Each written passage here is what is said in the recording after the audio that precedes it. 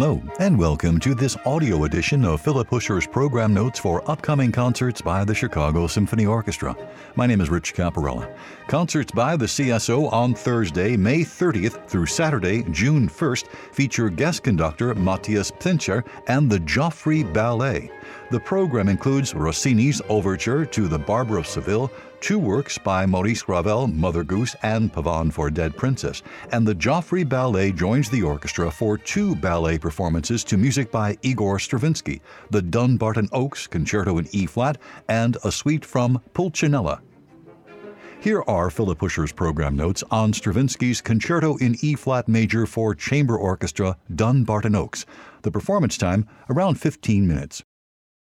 A magnificent federal-style house, Dumbarton Oaks sits on the crest of a wooded valley near Washington, D.C. After Mr. and Mrs. Robert Woods Bliss bought the estate in 1933, it immediately became the scene of regular musical soirees. At the time, Mr. Bliss, a former ambassador to Argentina, was chairman of the visiting committee of the Harvard Music Department, and his wife Mildred was an unusually astute music lover, patron of the arts, and cultural maven. Sir Kenneth Clark called her the Queen of Georgetown. The great music room at Dumbarton Oaks, with its tapestries and paintings, including El Greco's The Visitation, and its grand piano, autographed by Jan Paderewski, a family friend, was the scene of many concerts hosted by the Blisses. It was their idea to commission Stravinsky to write a chamber orchestra work that would be premiered in this room to celebrate their 30th wedding anniversary. Stravinsky visited Dumbarton Oaks in 1937 before he started composing, and he is said to have been influenced in his design of the piece by the perfect layout of the Blisses' elaborate formal gardens. When his publisher later asked him about the work, Stravinsky called it a little concerto in the style of the Brandenburg concertos. Bach's scores had already served as a general model for the violin concerto Stravinsky had composed 6 years earlier. Now they became a more direct source of inspiration. "I played Bach very regularly during the composition of the concerto," Stravinsky later recalled, "and I was greatly attracted to the Brandenburg concertos. Whether or not the first theme of my first movement is a conscious borrowing from the third of the Brandenburg set, however, I do not know. What I can say is that Bach would most certainly have been delighted to loan it to me. To borrow in this way was exactly the sort of thing he liked to do." Bach's spirit does hover over the Dumbarton Oaks Concerto, although despite the efforts of Stravinsky's detractors at the time, no real case can be made for plagiarism or even affectionate imitation. René Leibowitz publicly attacked Stravinsky's insolent borrowing from Bach. The essence of Stravinsky's style in the 1930s and the mark of his genius throughout his career is the way he absorbed the music that influenced him, from circus marches to Beethoven's symphonies, and made it his own. If the 18th century does seem to come alive in the pages of the Dumbarton Oaks Concerto, it's seen from the vantage point of someone who also knew about Amelia Earhart, electric typewriters, color photographs, Pablo Picasso, and the Golden Gate Bridge. And it's Bach's vocabulary interpreted by someone who spoke the modern language of Pierrot Lunaire, La Mer, and of course the Rite of Spring. Like most of Bach's concertos, Stravinsky's has 3 movements in the inevitable arrangement of 2 fast movements surrounding a slower one. The movements follow each other without pause, linked by quiet chordal cadences. Echoes of the Brandenburgs are everywhere, from the bustling figuration, spare sonorities, and textbook counterpoint to its concerto grosso-like textures, shifting back and forth from one group of musicians to another. But there isn't a measure of the score that Bach would recognize, and Stravinsky's boasting to the contrary, this has nothing to do with the neighborly borrowing that Bach and his contemporaries enjoyed on a regular basis.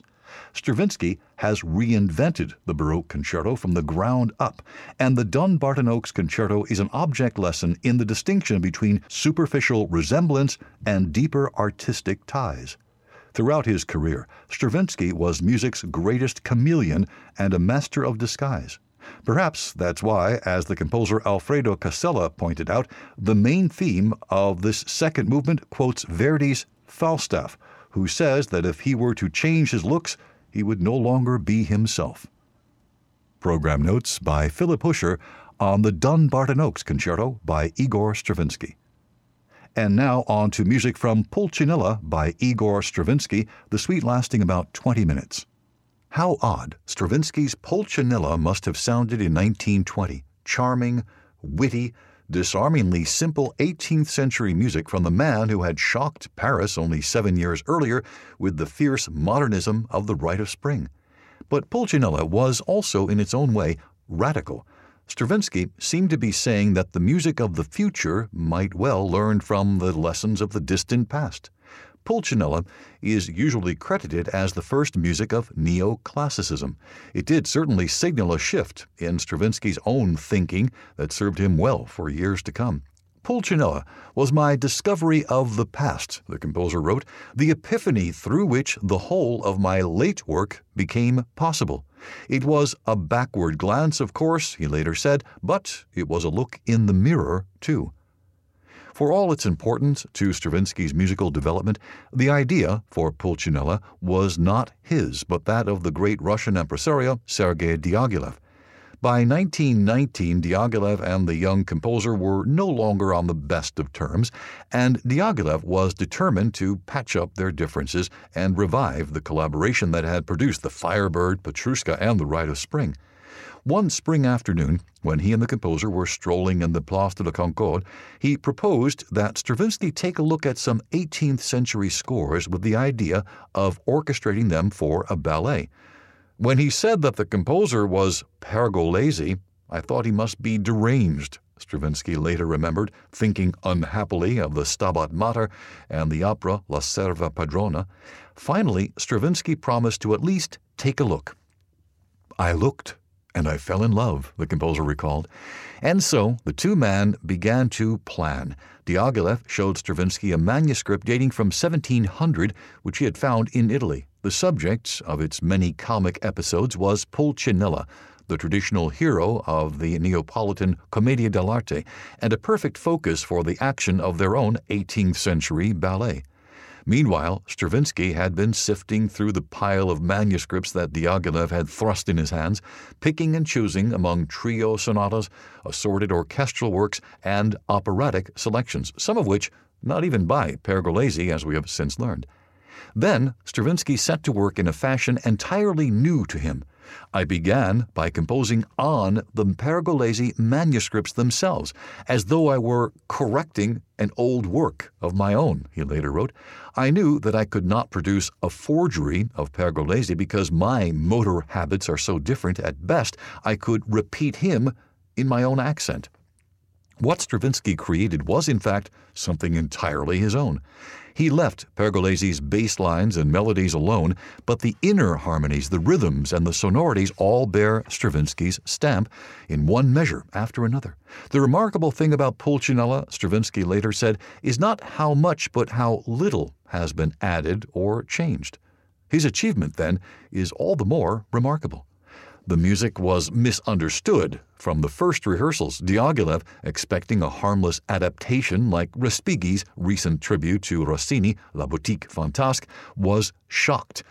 He went about for a long time with a look that suggested the offended 18th century.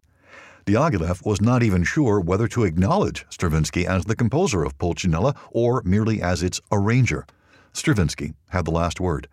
I was attacked for being a pasticheur, chided for composing simple music, blamed for deserting modernism, accused of renouncing my true Russian heritage. People who had never heard of or cared about the originals cried sacrilege. The classics are ours. Leave the classics alone. To them all, my answer was and is the same. You respect. I love. The ballet had its premiere at the Paris Opera House in May 1920. The choreography was by Lénine Massine, with scenery and costumes by Picasso. The collaboration of these two had been part of Diaghilev's lure. This was Picasso's third assignment for Diaghilev, following Parade, with music by Erik Satie, and Manuel de Falla's The Three-Cornered Hat. This dream collaboration was no picnic, however. Diaghilev asked Picasso to redo the designs twice, and at one point threw his drawings on the floor and stomped on them. In the end, according to Diaghilev biographer Richard Buckle, the finished result, a Neapolitan street scene conceived in cubist terms and painted blue, gray, dark brown, and white, the houses framing a view of the bay with a boat, Vesuvius, and the full moon, is one of the most beautiful stage settings ever made. The stunning white floor had to be repainted for each performance. Pulcinella was a triumph, one of those productions, the composer reported, where everything harmonizes, where all the elements, subject, music, dancing, and artistic setting, form a coherent and homogeneous whole. Yet only the music endures today. According to the composer, Picasso's backdrop ended up in storage at the Paris Opera, where it faded irrevocably, save for the moon, quote, whose yellow had been renewed in part by a cat. In his old age, Stravinsky said that Pulcinella was the only work of Pergolesi's that he really liked. Program notes by Philip Huscher on Pulcinella by Igor Stravinsky. I'm Rich Caparella. Thanks for listening.